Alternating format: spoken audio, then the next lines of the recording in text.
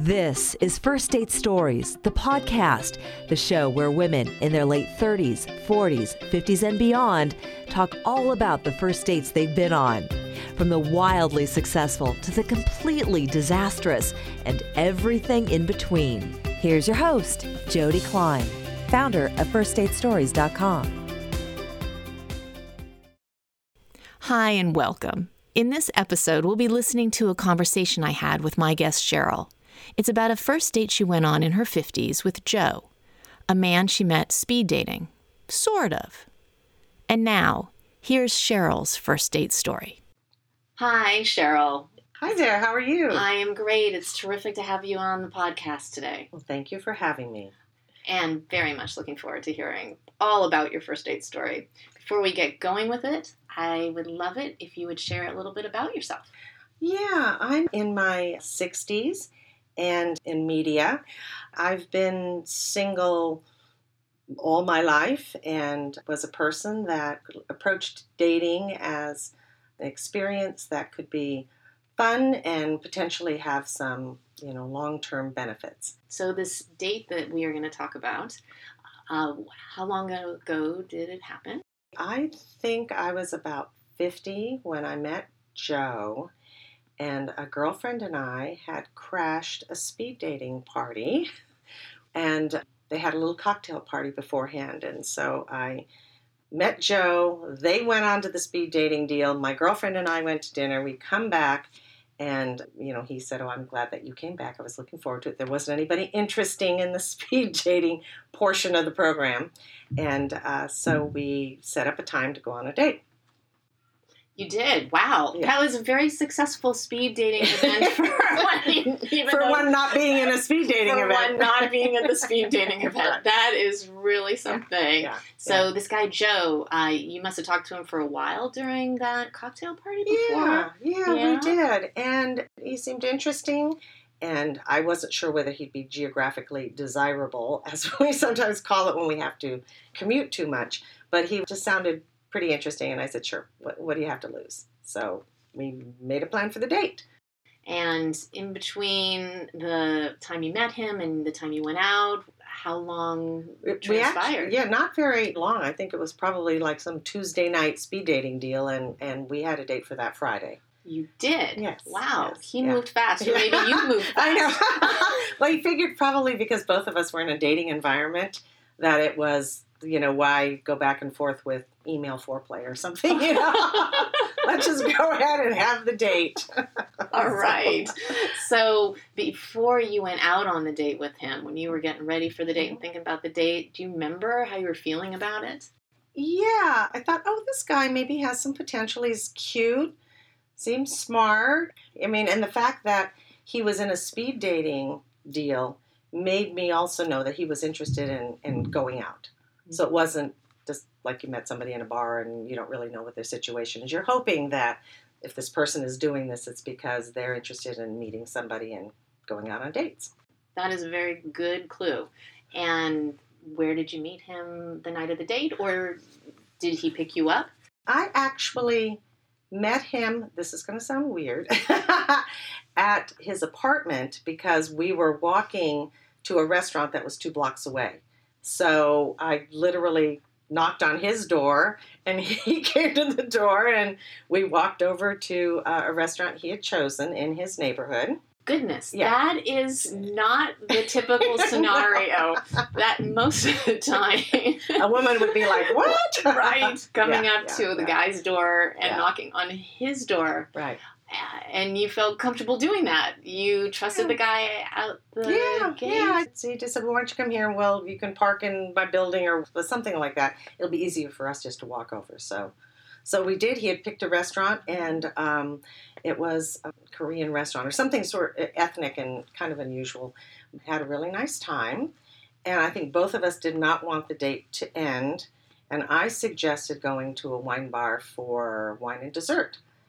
I also offered to pay because I did not want it to become a situation where, let's go here, let's go there, and you keep picking up the tab, So we went there and had a fun time, and then he said, "Well, why don't we go shoot some pool?" So we went and played pool. I beat him. Oh, you did. So you beat him. Yeah. Okay. Yeah, and how did that go over with him? How did he handle that? I think it was fine. Afterwards we walked back to his place because it was all sort of in the same general neighborhood. And he did kiss me goodnight. And I said, this would be great to do again. And he said the same thing. He was going to be going on a little trip and said he would contact me. And did he contact you when he said he'd contact you within a week or so? No. So then, as women do, you start second guessing. So I thought, let's see. We went, I was fine with the restaurant he wanted to go to. I picked up the tab for the more expensive dessert and wine, so there couldn't have been anything there. So then I thought, all right, is it because I beat him at pool? I thought, well, if that's the case, so be it, because I wouldn't want to be around somebody like that anyway. So I waited for a couple of weeks, and then I just kind of went on about my life. And 4 months later, I get a call at my office. 4 months later. Yeah, 4 months. And he says, hello, this is Joe. And I just started laughing. You didn't say hi. No, I say just burst out laughing. And he said, oh, thank God, because I was expecting you to hang up on me. And so we talked, and, I didn't even get into where were you, what happened, because I figured he'd offer a little something. And as he said, when I got back from the trip, I got caught up in other things, and then it was 3 weeks, and I thought, well, that's maybe too late. And then I thought about it again, and then it was a month and a half. So I said, oh, so 4 months sounded like a great time to pick up the phone. Now it was, what did he have to lose, right? And I was the kind of person who was like, what do I have to lose? I could go out a couple more times. If he was a jerk, what difference does it make? It's just, life is the adventure. And we ended up dating for 2 years. So crazy first date and second date, but worth going ahead and going forward with it. So looking back at that whole sequence of events, right? What did you take away from it? I think that rather than having your first response be, who do you think you are, or why would you think I would even take your call, and all of those emotions that could easily come to the surface, of course. I think being open-minded about you just never know. And, what's one more date? How much time does that take out of your life? So, exactly. Because, we all, I think there's probably plenty of people that ended up with people over a long period of time that have stories that are similar. They're not all this beautiful Prince Charming and comes up and it's wonderful from day one. Well, your day one with him was wonderful. It was day two. Yeah, right. It was day two. It was like, what happened to this? That was so delayed. Right. Yes. Right. And I think it's also having confidence in yourself and knowing I didn't do anything wrong. Because I think that sometimes women have a tendency to go down that road, kind of that trail too, to figure out, why didn't he call me back? Like I said, aside from beating him in pool, and hey, if that's the way it is, I'm not going to be with a guy like that anyway. Wise words. We didn't play pool ever again, though. Just for the record. So much to be learned from your story. Thanks for joining us today. Sure, absolutely. What's your take on this first date story? Do you have thoughts about it? Maybe you had a flashback to a date you went on once. We want to hear from you.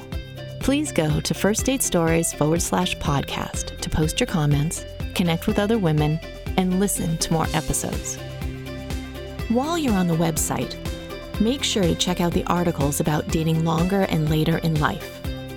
If you have a memorable first date story that you want to share with other women, please go to firstdatestories.com/share and tell us about it. We might invite you to be a guest on a future podcast episode, or to publish a short story you've written about your date on our website. After all, that's what firstdatestories.com is all about, creating a place for women to share our stories and connect around our dating experiences. And now for the legalese. This podcast is for general information and entertainment purposes only. and is not intended as professional advice for our listeners. We suggest that you always consult with your own personal coaches and advisors. First Date Stories does not recommend or endorse or object to the views or topics expressed on this podcast. Also, the names of the guests and the men who they've dated are often changed for privacy purposes. You can subscribe to this podcast at firstdatestories.com, iTunes, or wherever you find your podcasts. First Date Stories, the podcast, is produced and edited by Kim Paletti and Lisa Gray of Soundmind Productions and is brought to you by Espoir Ventures. Thanks for listening, and keep going on those first dates, because beyond your next first date may be the long-term love you are seeking.